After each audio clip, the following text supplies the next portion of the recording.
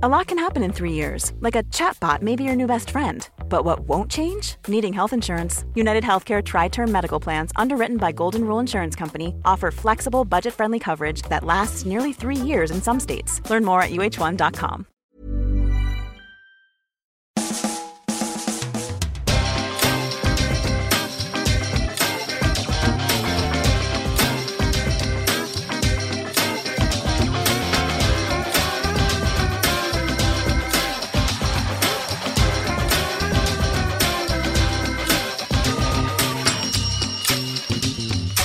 Hello, welcome to a brand new Arsblog Arscast right here on arsblog.com. That's right, it's an Arscast on a Friday during the off-season. It's not what we normally do. We keep the Arscast Extra going, of course, during the summer. James is away at the moment, so we're not going to have one until next week, probably next Thursday, an Arscast Extra, because he's sunning himself in Spain, eating ham on ruffles and doing all the fun stuff that you should do on your holidays. However, today we have got an Arscast, a slightly different kind of Arscast than the ones we normally do. We're not going to focus too much on Arsenal per se, because there's not a lot going on. I mean, we've got the pre-season stuff, you know, we're winning games in China, we're beating Bayern Munich, at last getting revenge for that 10-2 thrashing in the Champions League last season by drawing 1-1 with them and beating them in a penalty shootout to lift the International Champions Cup, the most prestigious cup that has been awarded anywhere in the world, this week on a Wednesday in China in 37-degree heat in air that is so filthy and noxious and unhealthy, it might as well have come from Satan's arsehole. That's it. That's what we've been doing. And of course there's the Alexis stuff and the Oxlade-Chamberlain stuff and the Ozil stuff. And when are we going to sell Perez and Jenkinson and Debussy and Wilshere and Gibbs and all that kind of stuff? But we don't have anything new to tell you on that. So today we are going to talk about tactics. Well, I'm not going to talk too much about tactics. I'm going to ask a lot of questions about tactics because today my guest is one of the best football tactics writers around, Michael Cox. You'll know him from his blog Zonal Marking. He also writes for 442, for ESPN and for The Guardian.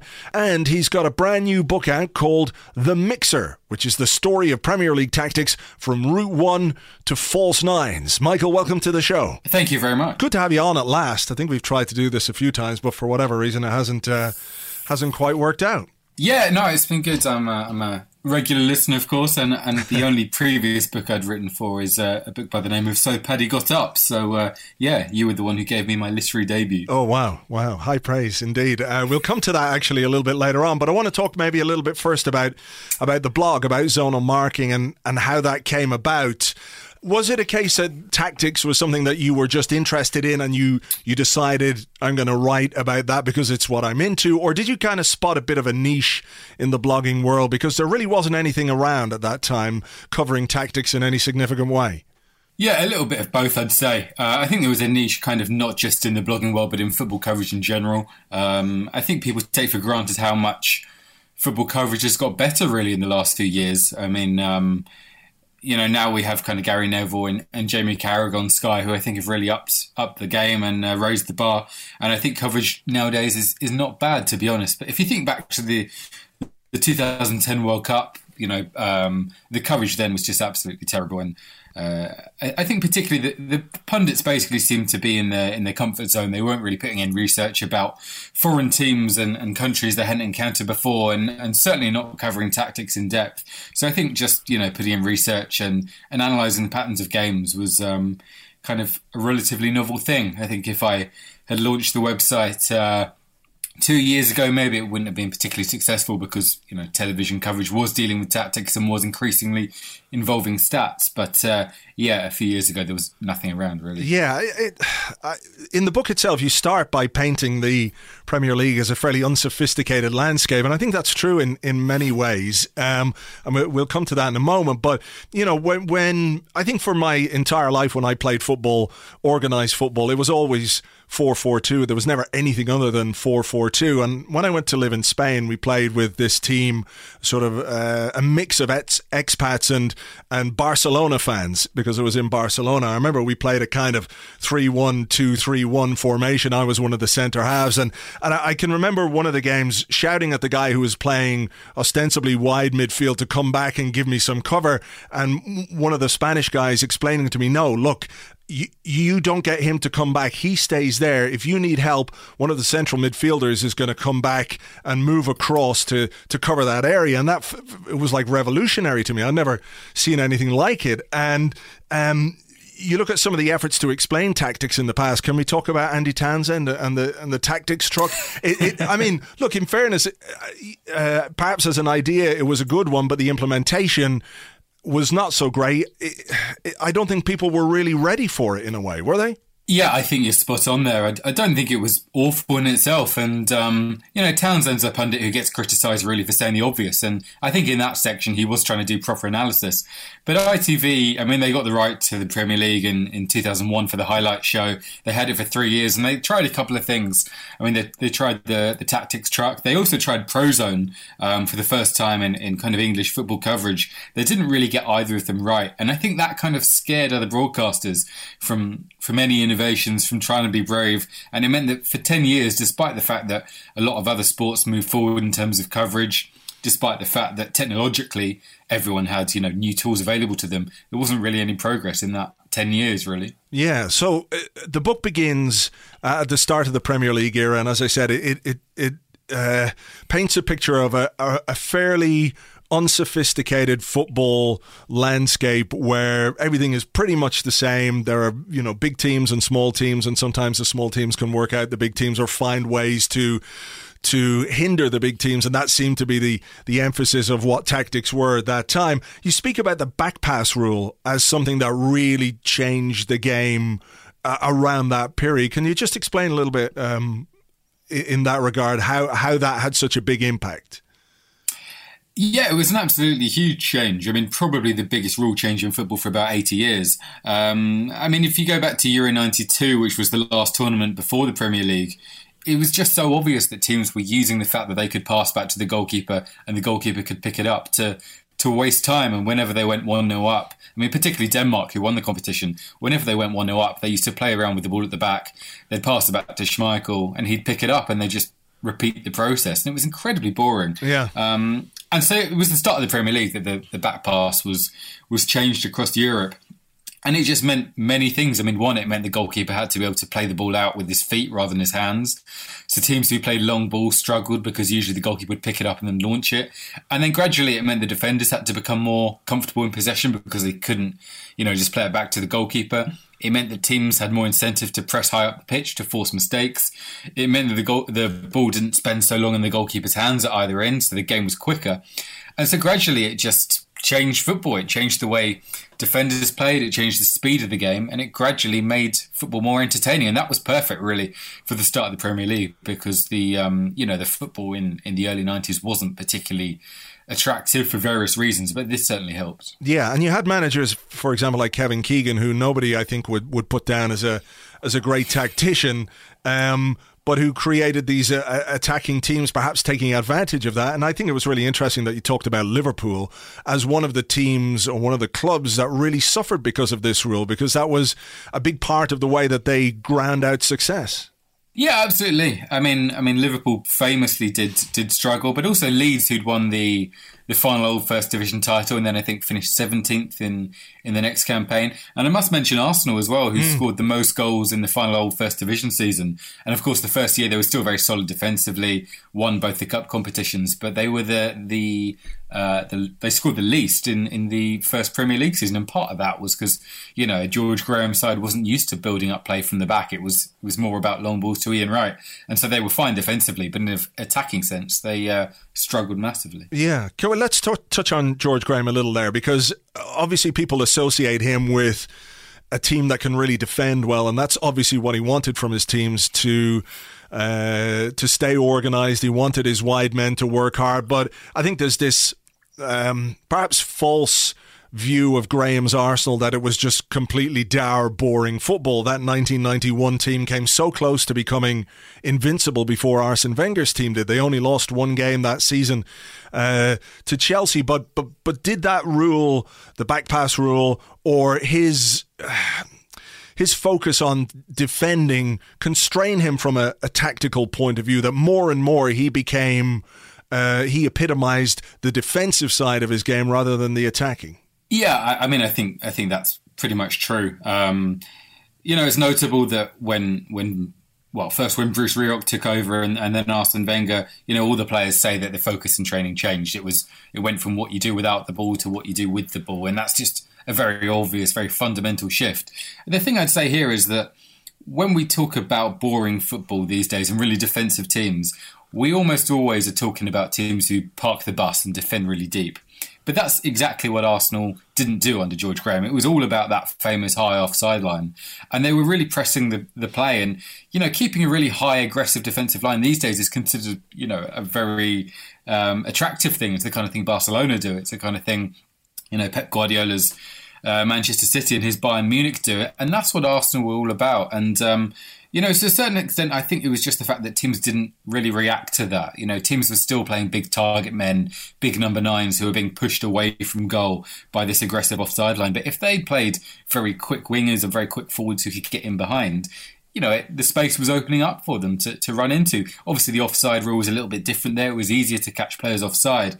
But looking back, from the games I watched of George Graham's Arsenal, actually, they were quite interesting in the way that they played so high up the pitch. You cite 3 players in the early years, or relatively early years of the Premier League, who, because of the skill sets they had, because of the talent they had, in some ways had an influence on tactics in the Premier League and the way that teams played. And those are Eric Cantona, Dennis Bergkamp and Gianfranco Zola, players who... either abroad or at home hadn't quite reached the levels that people had expected. So certainly Bergkamp in Italy didn't work. Cantona was a bit of a rebel. Zola, obviously a fantastic player in Italy. But the influence that they had on the way football was played in England was quite marked. Yeah, I mean, it just completely changed the way that their teams played in 2 ways, both in a technical sense, because they were number 10s who were looking to get the ball between the lines and encouraging their team to play passing football. But all 3 of them in particular, I think it was notable that the teammates just commented on their work rate in training. And, that was particularly true of Bergkamp, who was an incredibly hard worker, the kind of player who stays behind at the end of training and just made himself better. And I think to a certain extent, English football was so unprofessional at that time that the idea of someone staying behind and training to work on their finishing was almost a foreign concept. We saw what happened with Bergkamp at Arsenal. He was the one really, he came in before Arsene Wenger a year beforehand and just, Bruce Rioch insisted that Arsenal played the ball into him between the lines. And that really was the catalyst for Arsenal becoming an attractive team over the next 10 or 15 years. And, you can say the same for Cantona at Manchester United or Zola at Chelsea. And I don't think it's any coincidence that those 3 teams have gone on to be the 3 most successful teams of the Premier League era. Obviously, there's other factors involved in that, but I think the fact they were ahead of the curve and started to play good football was, a massive change. Yeah. In recent years, I mean, we've seen someone like Jose Mourinho come in and is associated in a way with negative football. But who would you say was the first real tactician or the first major tactician of the Premier League era? Well, I mean, I don't think he was naturally a tactician, but I think the development of Sir Alex Ferguson during the 90s was really fascinating. And I think the key here is that Manchester United were in the European Cup almost every season. And it's a time when England only had one entrant for the European Cup. And he went from a situation where in the Premier League, pretty much everyone played the same team every week. They didn't look at the opposition. They didn't change their shape. And then he went to Europe and he realised that Barcelona and Ajax and Milan and the great teams are just incredibly good in a tactical sense. They have players who aren't particularly talented, but they come in and they do a specific job. They man-mark opponents. They change their system unexpectedly. And so Ferguson basically spent the 90s, his midweeks were kind of flying across to Europe to personally scout teams. And he was just fascinated at all the systems. And his development from being quite an old school, back to basics motivator in the early mid-90s to someone who really got tactics by the time Manchester United won the European Cup in 1999. I think he was the first tactician. But I think in terms of foreign influence, when Mourinho and Benitez came to England at the same time in 2004, having just won the European Cup and La Liga respectively, they just changed English football. It just suddenly became so tactical, so defensive. And it was really, I'd say, the most boring period of the Premier League in terms of those head-to-head games. I mean, just the number of times, Chelsea would play Liverpool and it would be a 0-0 or a 1-0. And, if you look at the league overall, the goals per game rate dropped significantly because everyone started playing one up front rather than two up front.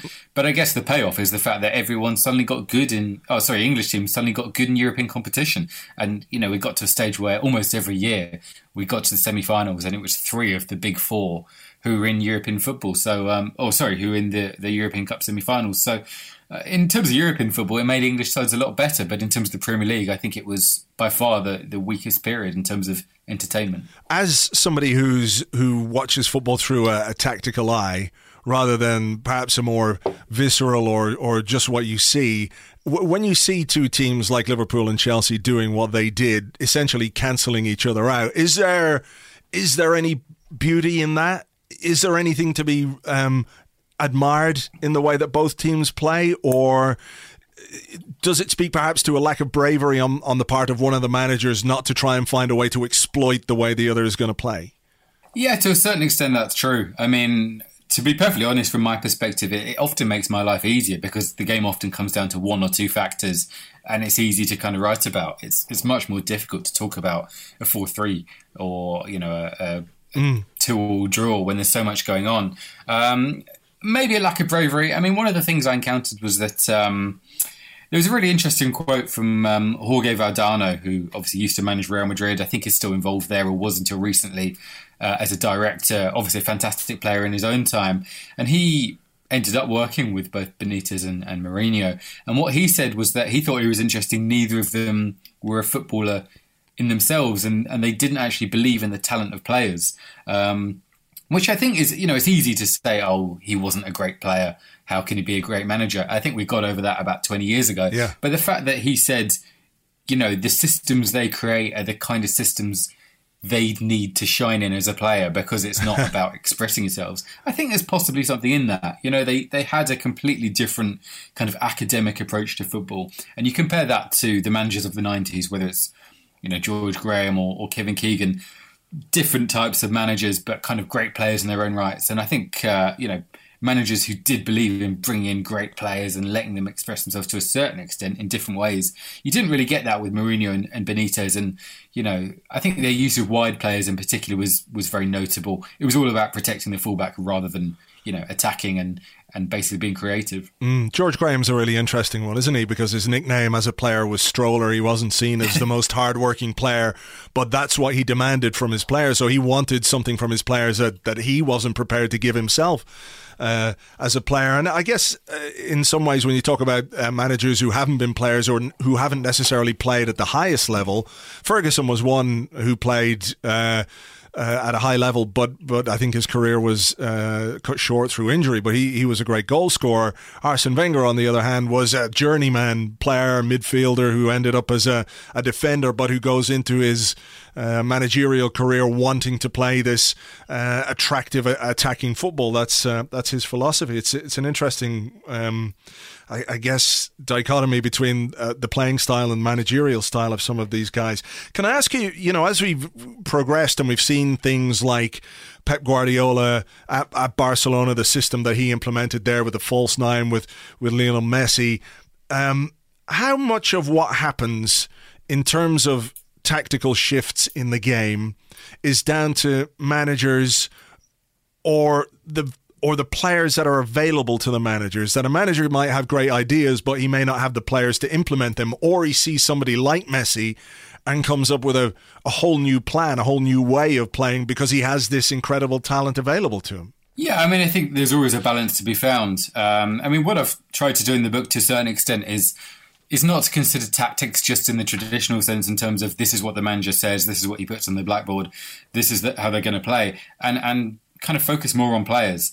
And so I think the biggest revolutionaries during the Premier League's early years were not managers, they were players. The players we mentioned in Cantona, and Bergkamp and Zola. And I think to a certain extent the Premier League is still slightly resistant to kind of top-down tactics, if you can put it that way.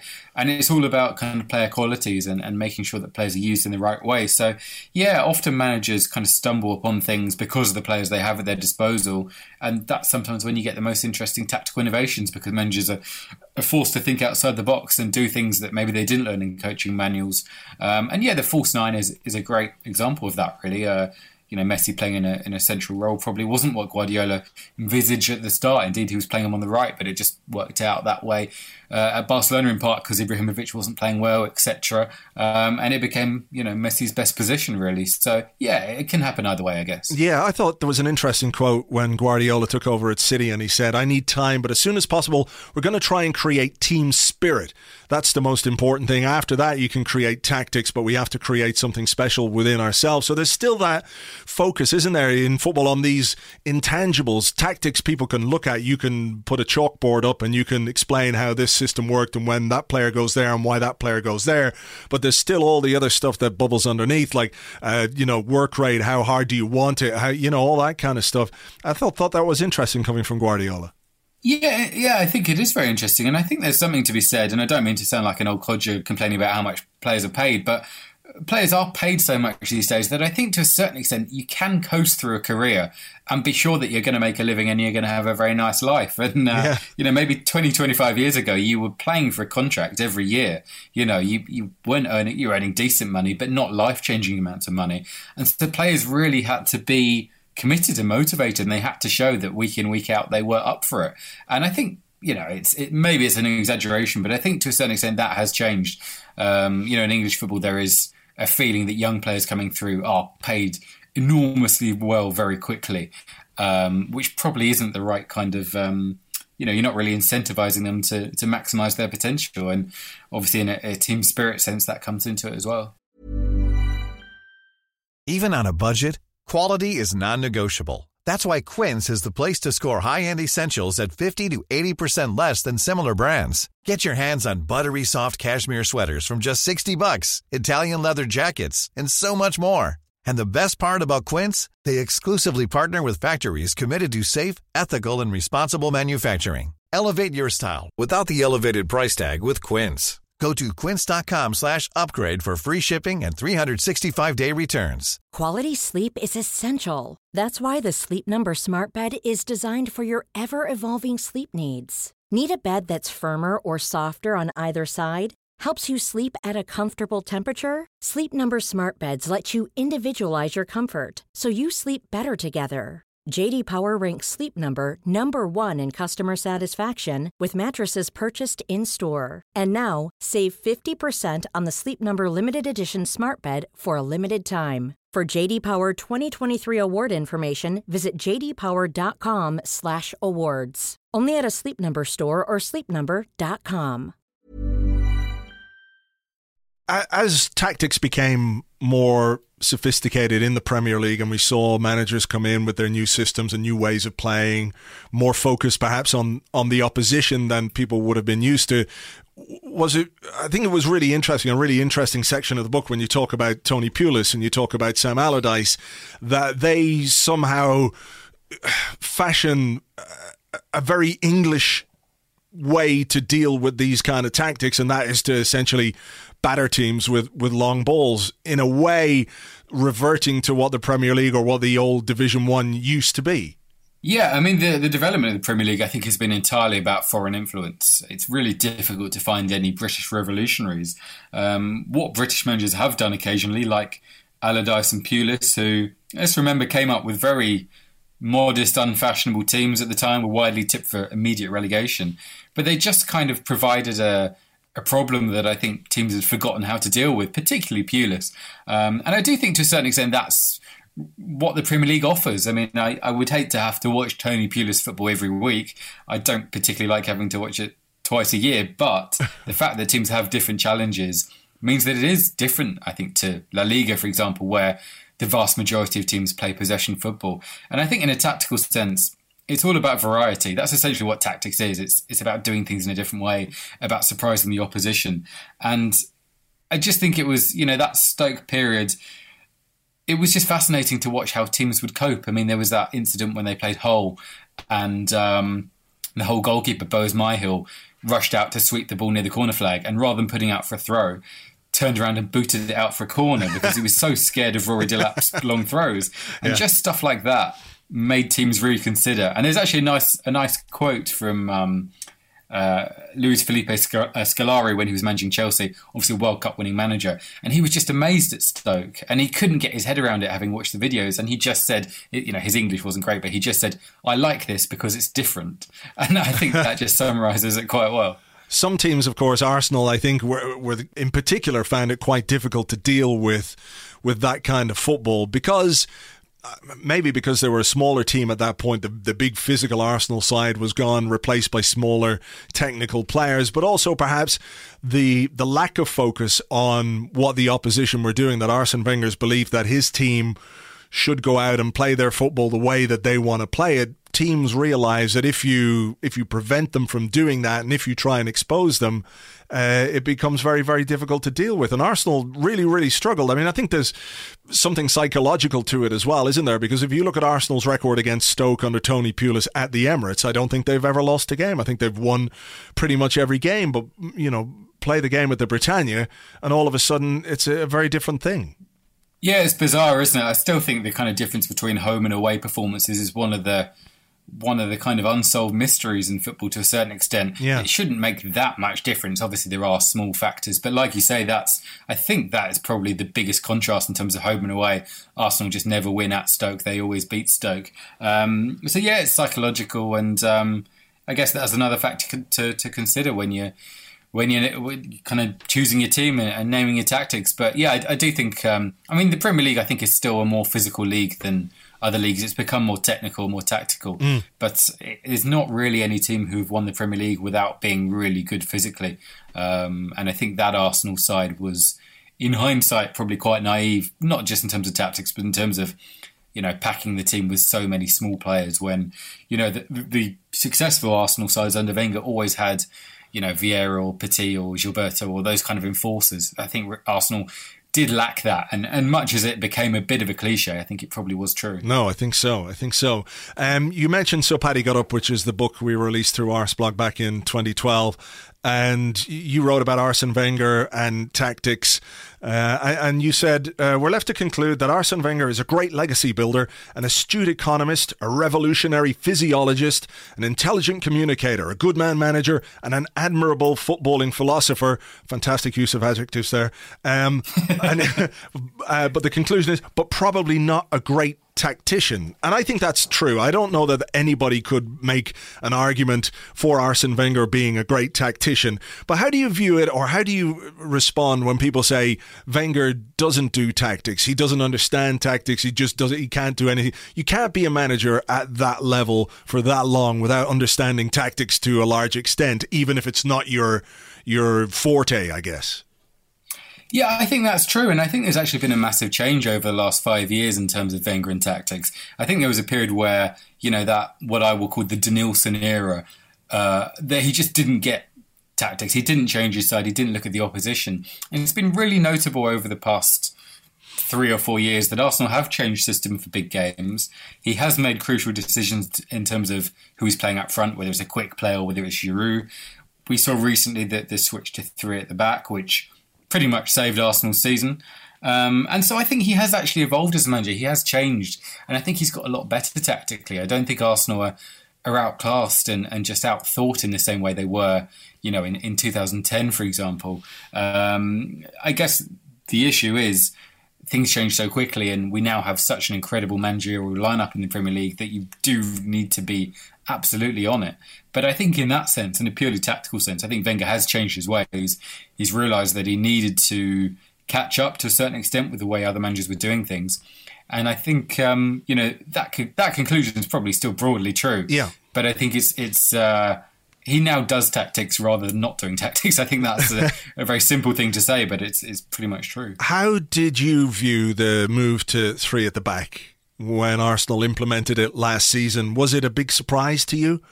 Or, because it felt like this was kind of the last thing he had to try.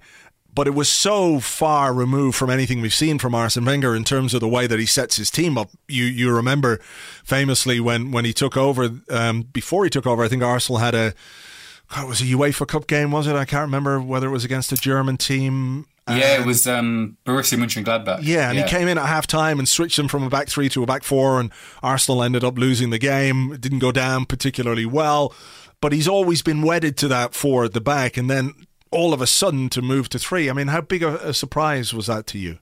Yeah, I was absolutely astonished, to be honest. I mean, it'd been 20 years since Arsenal played three at the back. Like you say, it seemed the last roll of the dice, and I gather that when they first tried it in training, it really didn't go very well. I wasn't particularly convinced with the way it was implemented in that game away at Middlesbrough, even though Arsenal did win. I mean, Middlesbrough were a terrible team. I think Arsenal probably would have won whatever system they used.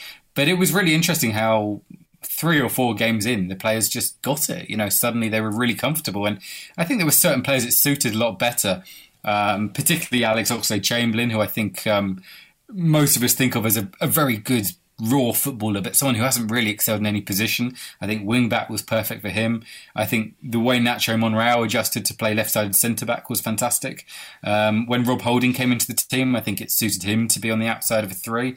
And it gave Sanchez and Ozil a little bit of freedom, to move inside as well, which really helped. So, yeah, I mean, whether it was a completely logical thing to do, I'm not particularly sure, but what it definitely did was it freshened things up and it made players think about responsibilities and just do different things on a week-to-week basis. And I think sometimes just freshening things up and changing things can have a really important impact. And obviously the combination of it was beating Chelsea in the FA Cup final, and Chelsea, of course, are the team who completely inspired this widespread move to three at the back. Yeah, I just thought it was a really remarkable triumph, and in a tactical sense, by far Wenger's best victory of his Arsenal career, because Chelsea were a fantastic team last year. I mean, they got the second most amount of points in Premier League history. Arsenal obviously without almost any first choice centre back, and for Arsenal to have the organisation really to outplay Chelsea, I think for the vast majority of that game, and 2-1 win with relatively late goal, I don't think does any justice to how good Arsenal were in that game. And I thought that was really impressive from Wenger, and to a certain extent demonstrated his evolution in a tactical sense over the last 5 years, because I don't think Arsenal would have been able to win that cup final in that way if this was, let's say, 2011. I just don't think it would happen. Yeah. Does playing three at the back give you a bit more... Is it a bit more adaptable than starting? Because you very rarely see teams start with a back four and then move to a back three. Whereas if required, I think Arsenal had a player sent off in one of the games in the run-in and had to go to a back four. It does allow you to shift things around a little more. And also, it perhaps, I won't say masks, but enables the midfield area, which has been a bit of an issue for Arsenal in recent seasons. It allows those midfield players a bit more protection. Yeah, I think that's true. And I think we saw certainly Arsenal's midfielders seem to play with more freedom towards the end of the season, particularly Aaron Ramsey, who I think is, I still think he's a fine footballer, but doesn't really suit the 4-2-3-1 because I don't think he's comfortable in that deep role. Yeah.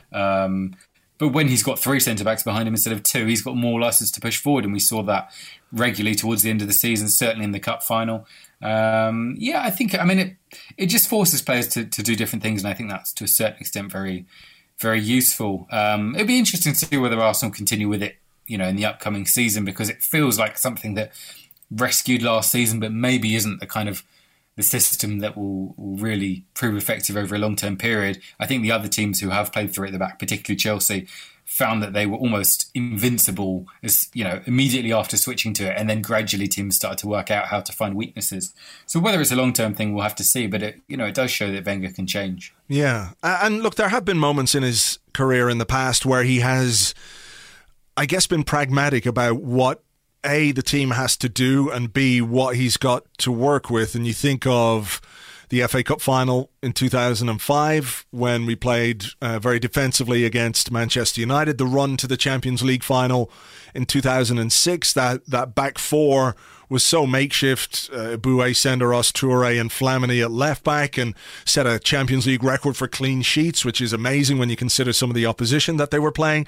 And I think even a couple of years ago there was a point when it might have been after Arsenal got beaten by Spurs 2-1 at White Hart Lane and were quite a way behind Tottenham to finish in the top four, but he seemed to implement a safety-first approach to the way that the team played, and there were a lot of 1-0 wins, 2-1 wins, clean sheets along the way. They sort of ground out these one-goal victories. So it is something that he has shown in the past. I get your point that increasingly he's having to be more tactically aware, but it's not something that he's never done.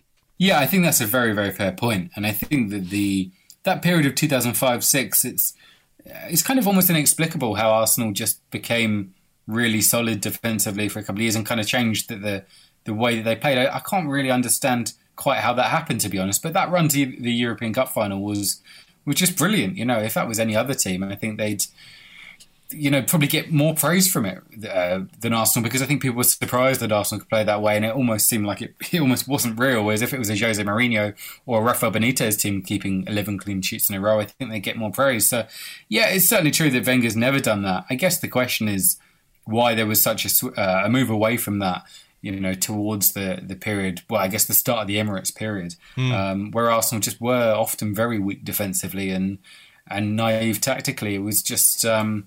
difficult to explain that, I think. Yeah, maybe when you think football should be played in a certain way, it's very difficult to go against that. If you firmly believe that this is the way to do it, it must be quite difficult to say, okay, maybe it's not. Maybe I'm wrong. You have to make that admission to yourself and make the changes, I guess. Let me ask you a little bit, just before we finish up, about stats and the increased availability of stats and data to football clubs and managers. Is that having an impact on the way that they view their teams or the way that they want their teams to play? Yes, I think it is. I still think we're at a relatively primitive age in terms of statistics. We have lots of stats available. Certainly managers have lots of stats available. Whether they're using them in the right way, I think is questionable. There was a period a few years ago where almost every team started trying to play possession football. And that was partly because of Spain and Barcelona's dominance, but it's partly also because that was the kind of thing they could measure. You could measure how much possession you had. You can measure pass completion rate. Whether that was necessarily conducive for every team to win matches, I think is very much debatable. What I think is happening with stats is that managers tend to use the stats, I think, to pick out weaknesses, whether that's weaknesses in the opposition or weaknesses in their own team. And I think that they're focusing, to a certain extent, they're focusing on improving weaknesses in their own team. And it means that if you've got a player who's very good in a certain respect, but is very bad in another respect, you tend to take a bad kind of view of him and focus on his weakness and maybe not play him or maybe get him to play a different way. And that, of course, negates his strength. And I think what we're seeing is a real shift towards all-rounders in every position of the pitch. And I think that's, probably links back to the development of the Premier League as a whole. Back in the early 90s, you had strikers who basically just scored goals and defenders who just, made tackles and headed the ball away. And now you have a player like John Stones, who's a fantastic footballer, but not a great defender, despite the fact he's a defender. I think you can broadly say the same for Danny Welbeck, who I'm a very big fan of, but has never really scored enough goals to make you think he's a top-class striker. And I think stats is kind of emphasising players' weaknesses, and I think people are very... basically, players are scrutinised to an incredible extent now, and they're just forced to be good at everything. And when they're not good at one thing, whether it's their passing, whether it's Petr Cech and his inability to save penalties, people just naturally focus on the weaknesses, I think, rather than the strengths. And I think that leads to a slightly negative mindset for managers. Yeah, I thought it was interesting, maybe last year or the year before, Arsene Wenger spoke about stats and how players were perhaps a bit too aware of stats, so they wanted to make sure that they finished with a high pass completion rate, so they would eschew the more risky pass and just go backwards or sideways or take the simple option, which is quite interesting. Can I ask what something like expected goals, how do you view that as a metric to judge teams on or to judge systems on? Like if a manager buys into the expected goals thing in a very big way, is that not going to impact the way that he instructs his team to play in the final third? For example, don't take too many shots from outside the box, try and work the ball and get the ball into an area where the expected goal score, whatever it is higher. Yeah, personally I think that's an example of where stats are probably making for positive. I mean, it's funny you say that because I read a statistic yesterday that last season was the lowest percentage of goals that have been scored from outside the box in Premier League history. So maybe players are increasingly realising that you need to work the ball into better positions to get better goal scoring chances. Personally, I think the expected goals thing works really well. I mean, for those who are kind of unaware of this, it kind of takes a statistical sample of where a shot is struck from and how the ball got there and the situation of the shot, and works out really how many goals you'll get from that chance. So if it's an open goal tap in, it will be 0.99. If it's a shot from the halfway line, it'll be 0.01. I think it's really interesting. I mean, we all kind of look at shots on target figures after games, but we know that a shot on target from 30 yards isn't the same as a shot on target from 5. And so it's kind of just trying to normalise that and make it into something that is meaningful. Personally, I think that just the phrase expected goals sounds really weird. I don't think you should be working back from goals. I think you should be working forward from shots, if that makes sense. Sure. So I think saying a shot value, to me, that kind of means a lot more than expected goals. You know, if you can say, the value of your shot was 0.2, or even better, say it as a percentage of 20%, that I think anyone can understand that. You know, you can say it was a 20% shot. I think that makes a lot of sense. But, you know, as always with the stats, the people who are very good at the stats are maybe not so good at the kind of words and using terms that make it accessible for everyone. Sure. I think that's a very interesting point, actually. Yeah, rather than goals, shot value would be a much better metric or a much better name for it. So yeah, maybe it's like the tactics truck, expected goals, the tactics truck. They need to work on their branding a little bit. Right, well listen, Michael, thanks a million. The book is called The Mixer. It's available, I guess, in all good bookshops and digital edition as well on Amazon and iTunes. And there's a podcast series as well. Yeah, we did a kind of 8-part podcast just over the summer while people don't have so many football podcasts to listen to. That is on all the usual channels and I think is good fun. All right. Well, listen, Michael, thanks very much and best of luck with the book. My pleasure, and thank you very much for inviting me on. Real privilege.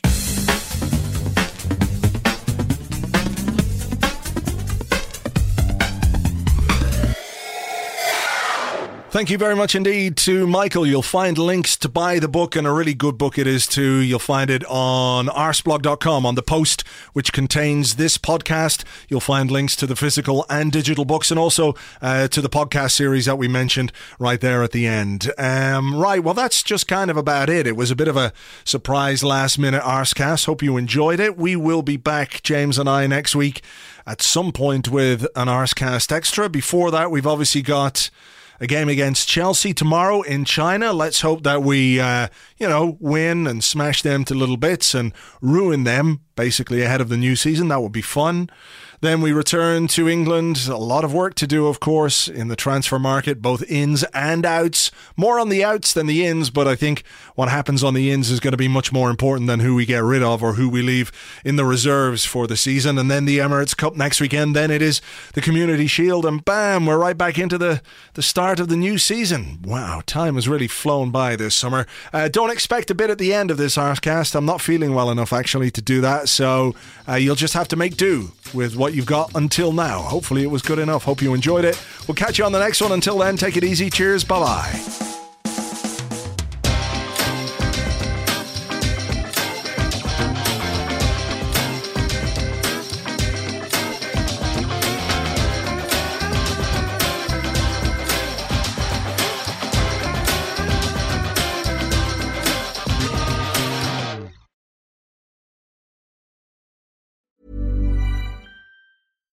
When you make decisions for your company, you look for the no-brainers. And if you have a lot of mailing to do, Stamps.com is the ultimate no-brainer. It streamlines your processes to make your business more efficient, which makes you less busy. Mail checks, invoices, legal documents, and everything you need to keep your business running with Stamps.com.